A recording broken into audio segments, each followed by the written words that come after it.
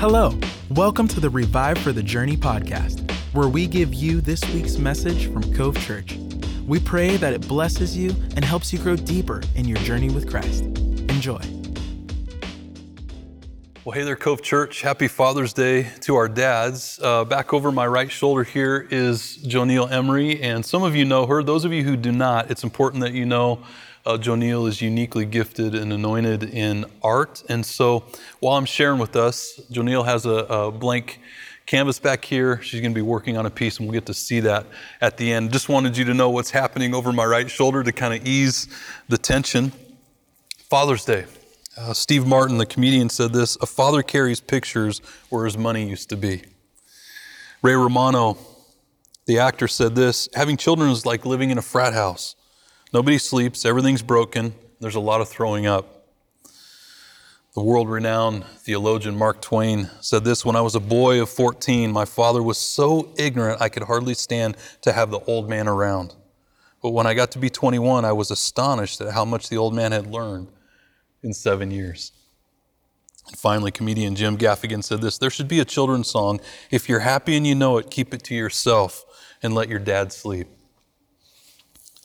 Our theme for Father's Day is legacy. What does it mean, Cove Church? I always like to have a working definition.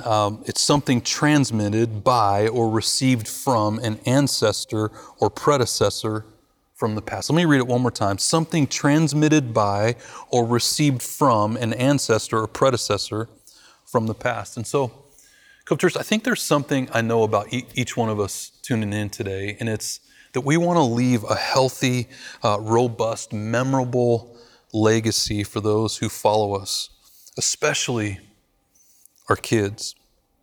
And so today, dads, I want to share not just a message with you, but to the broader community of Cove Church. I hope you won't be offended by that.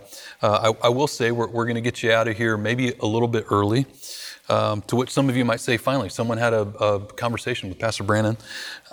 Just kidding. So the title of my message today is Legacy and Living Between the Charcoal Fires. Legacy and Living Between the Charcoal Fires. There are only 2 charcoal fires mentioned in the New Testament. Both of them involve the same 2 main characters. And I want to tell the stories of these charcoal fires.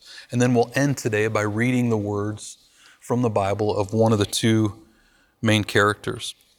When I was younger, we have some burn barrels on stage. When I was younger, it seemed to be a permanent fixture in our backyard that we had a burn barrel, in fact, just like this one.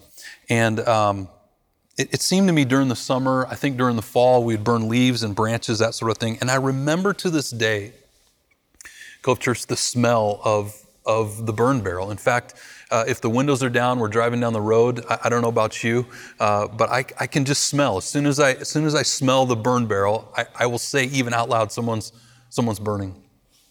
Probably 6 years ago, at our home in Vancouver, we had these big, huge fir trees, and there was always cleanup in our backyard. And I decided to burn some yard debris. And it wasn't long before a massive tandem fire truck was out front of our house, and 5 firefighters poured into our backyard. What had happened, our neighbors smelled that familiar smell, and they saw this trail of smoke coming from the pastor's backyard. And I'm inside kind of looking through the blinds, and my teenage son at the time is out there. Joy walks out there, so I decided to go out there hat in hand, and they were incensed. These 5 firefighters were really not happy with me. They all leave except for one, and he says 3 words to me: "Put it out," and turn around. I didn't get a chance to apologize or anything. He just turned around, walk away. Not the best testimony from Pastor Brandon. So today, Cove Church, what I want to do is I want to tell essentially 3 stories, and then we'll read the words from one of the main characters. I want to tell a story on the front side of this charcoal fire in Scripture, and then I want to share the story of these 2 charcoal fires, and then we'll read some words at the end. The story on the front side of this charcoal fire really is the story the night Jesus was betrayed. Pastor Aaron talks about it often when we when we go to communion. And you'll remember that Jesus is enjoying a meal there, the Passover meal with his disciples. And at some point in time during the meal, Jesus stood up and he stripped down actually and put a towel around his waist, essentially the attire of a servant. And he got on his knees. Think about this. The King of the universe gets on his knees and he begins to wash the feet of the disciples. He gets to Peter. Some of you remember the story well. And Peter's incensed. He says to Jesus, "You'll never wash my feet." All right? Peter's always shooting his mouth off. And so Jesus essentially leans back and he says, "Peter, listen, if I don't wash your feet, you don't have any say in my kingdom. You don't have any part of me or my teaching who I am." And Peter, again, he seems to live in the extremes. He's like, "All right, wash my whole body." Jesus said, "Listen, we're just going to stick with your feet." He gets done washing the feet of the disciples. And he stands up, he puts his clothes back on, and he says, "Listen, I want you to hear me very carefully. What I've done for you is I've set for you an example of what you need to do for one another." I want you to remember that word, example. And what was the example? I put on the attire of a servant and I got on my hands and knees and I washed your feet. Not long after that, the Bible says that Peter, probably minutes, hours after that, Jesus was betrayed in the Garden of Gethsemane and he was arrested. And the Bible says that Peter followed Jesus at a distance. And Jesus is taken into kind of the headquarters there and he's questioned, kind of his pre-trial. And Peter's left outside in a courtyard. The Bible says that it's cold outside, likely dark and it's cold. And some of the workers, some of the servants had built a charcoal fire. I realized that they didn't have 50, 55-gallon steel drums back then, but maybe they had, used something to build a fire that they could stand at. And over the glow of that fire, Peter begins to warm himself. A teenage servant girl looks across the glow of that fire and says, "You were with him. I saw you with this prisoner, this guy who's on trial, Jesus." And Peter denies it. In fact, this charcoal fire is mentioned in all four Gospels. And in Matthew's Gospel, the Bible says that Peter swore up and down. He began to curse, that he had no clue who this guy Jesus was. Now I want to pause right there just for a second, Cove Church. I want to ask us a question. Is this Peter's legacy? This one who's so quick to offer an opinion, who's so quick to defend Jesus. Just hours ago in the Garden of Gethsemane, he draws a sword and he cuts off the centurion's ear, another mess that Jesus had to, clean up and heal the centurion's ear. This one that Jesus said he would build his church on. This, Peter, I'll build my church around you and your giftings and this confession. This one who said, Jesus, even if I have to die, I'll never disown you. Is this going to be, this charcoal fire, is this going to be Peter's legacy? Peter the coward, Peter the liar, Peter the Jesus denier. Matthew's account says after the rooster crowed 3 times, Peter went out. The Bible says he wept bitterly. Cove Church, how about you? How about us today? Maybe we find ourselves around the bitterness and regret and shame of this charcoal fire in life. Maybe you find yourself in this type of remorse.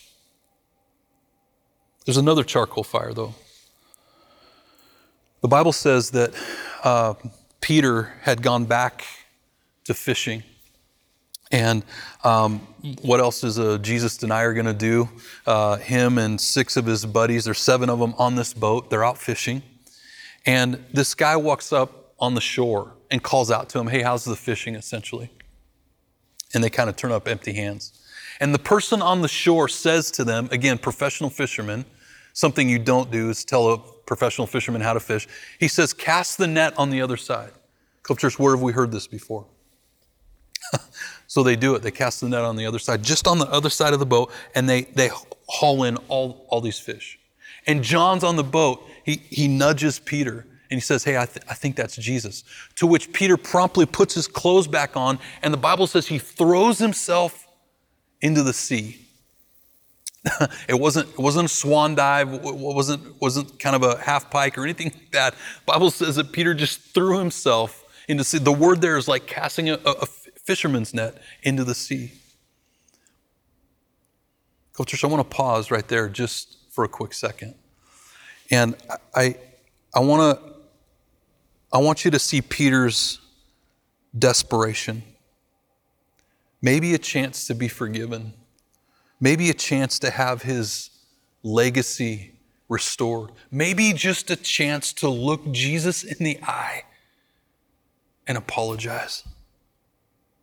And sure enough, when they arrived ashore, Jesus has made a charcoal fire and he's cooking breakfast and he invites them to eat and he begins to zero in on Peter. Many of you remember the story. And he asked Peter 3 questions, essentially the same question, do you love me? And Peter responds in the affirmative. Many theologians draw a correlation to the 3 denials of Peter.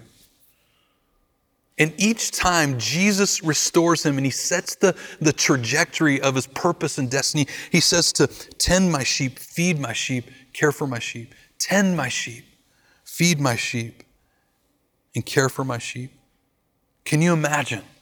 Not only does Jesus forgive him, not only does he give him a chance to re-up, but he puts Peter back in the game. He commissions him and gets him back on the team. And he gives him a task, a purpose. And what is that purpose? It's already an example that Jesus has set, an example of humility and servanthood to serve the people of God. I want to pause right there just for a second, Cove Church. And I want us to think about living between these 2 charcoal fires. What life was like for Peter, the sleepless nights, the bitter tears, the depression, perhaps the self-hatred, the embarrassment, the sideways looks from people who knew what he had done, the sideways looks that he would give himself as he saw his reflection back from the water. We find ourselves here sometimes too, don't we? Living between these charcoal fires, Cove Church.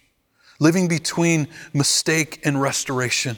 Living between cowardice and a second chance. Between the mundane and purpose. Between disinheritance and legacy. Just imagine, Peter, your bitter tears are experiencing a second chance. On the other side of this second charcoal fire, the words of Peter. So what did Peter do to tend and care for the people of God? One of the things that he did is he wrote to them to encourage them. And we have one of those letters preserved today. We studied it last summer while Pastor Aaron was on sabbatical. So I don't want to go over that again, but just by way of reminder, it was written around 67 AD. And Peter has a travel companion. His name is Silvanus. And as they travel together, it's likely that Peter's kind of this backwoods fisherman, uneducated fisherman. And Silvanus, it would seem, is this well-educated Gentile, Greek-speaking individual. And the reason that we're fairly certain he's the one who actually was the scribe is because 1 Peter is in this beautiful, eloquent Greek. Peter writes the letter it's not some theological treatise, but he writes to them while under persecution to encourage them and to give them a focal point. And so it's in this historical context that we find, again, Christians suffering in the words of Peter to comfort them. And tucked away in 1 Peter chapter 2, the Bible says, as Peter writes, "For to this you were called." He just zeroes them back to purpose. For to this you were called. And maybe, Cove Church, we could hear the Spirit of God saying to us today, for to this you were called. Because Christ also suffered for us. They're going through suffering, and he wants to remind them that Jesus was not immune to that. Jesus suffered, and he suffered for us. He says this, leaving us an example. There's that word again, Cove Church. I ask you to remember it. That word example, that you should follow in his footsteps. What were his footsteps?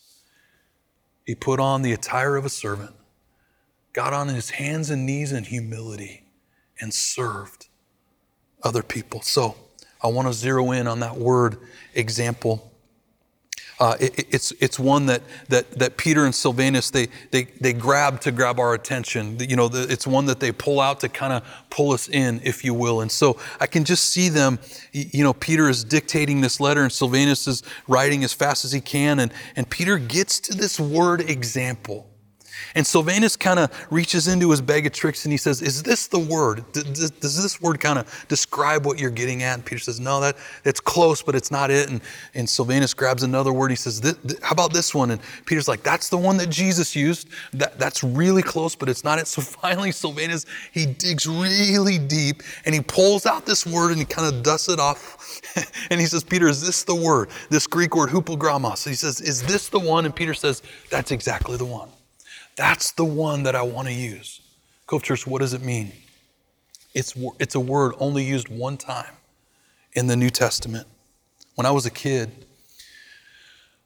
learning to read and write, I'm going to date myself here. It was an exercise in connecting the dots. It was a tracing exercise, something like on the screen. Some of you remember these is probably all done on an iPad, probably done a different way, but this is how I learned to read and write. And this is exactly the picture that Peter gives us. What is he trying to communicate? What is the point in all the chaos, Cove Church, and the persecution and the upheaval and our desperation for Jesus to move, to speak, and our desperation to find our equilibrium and our desperation to know his will, to walk in his ways, our deep desire to have our lives count, to leave a legacy. Peter takes his Gentile, Greek-speaking friends back to the basics. And he reminds them, you were called to this. Jesus has given us an example, and we need to follow. What was the example again? It was servanthood. It's tracing King Jesus, the master servant, the servant king. Cove Church, let me suggest this. That in our moments, living between the charcoal fires, in our desperate search for restoration and significance and purpose, that Jesus has given us a solution, an on-ramp, a fix, an example that's already been set. Tracing Jesus, the servant, just connecting the next dot, the humble king, the servant King Jesus. One dot at a time, one humble act at a time, one generous act, one act of servanthood toward another individual at a time. Where the new up is down, where the new front of the line really is the back of the line. Cove Church, this idea of servanthood, could it be the greatest example we leave our kids, the greatest way we can bless our family, our community, our friends? So I want to end today with our big idea, and it really is a two-parter. You may want to write this down, maybe take a picture of it. Number one, there is an open charcoal fire of redemption, restoration, and renewal for you today. No matter who you are, where you've been, there's this enduring, open invitation to a charcoal fire of renewal, redemption, and restoration. Number two, it will likely be a return to the basics of tracing King Jesus, the humble servant. Cove Church, not Jesus the mystic, not Jesus the great teacher, not Jesus the miracle worker. All of those things are awesome and wonderful, and he's given us his Spirit to empower us. He could have, on that night he was betrayed, going to the cross, he could have given us an example of anything he wanted. And he gave us the example of humble servanthood. So I want to wrap up Cove Church with something we've actually never done before. My friends here in just a moment are going to sing a song of desperation. What we've never done before is they're going to do it without any amplification in their voice or their instruments. The story from the writer, the author. His name is Bear Reinhardt, and he tells the story of him and his band, Need to Breathe. They were traveling from East Texas to Arizona. Well, to go from East Texas to Arizona, you got to go through West Texas. And as they did, they noticed this strong wind that hit, and they saw tractor trailer after tractor trailer pushed over, toppled in the wind. And that imagery stuck with Bear, so much so that years later during COVID, he's sitting in his family room in this yearning desperation for God. Maybe his own kind of charcoal fires of embarrassment, of missing the mark, began to surface. And he sits down and he pens the words to this song. It's a song of desperation called West Texas Wind. I pray you enjoy it. Thanks for joining us. We hope you enjoyed this week's message. To stay connected with all things Cove Church, visit our website, covechurchpnw.com, or on all social media platforms @CoveChurchPNW. We'll see you next time.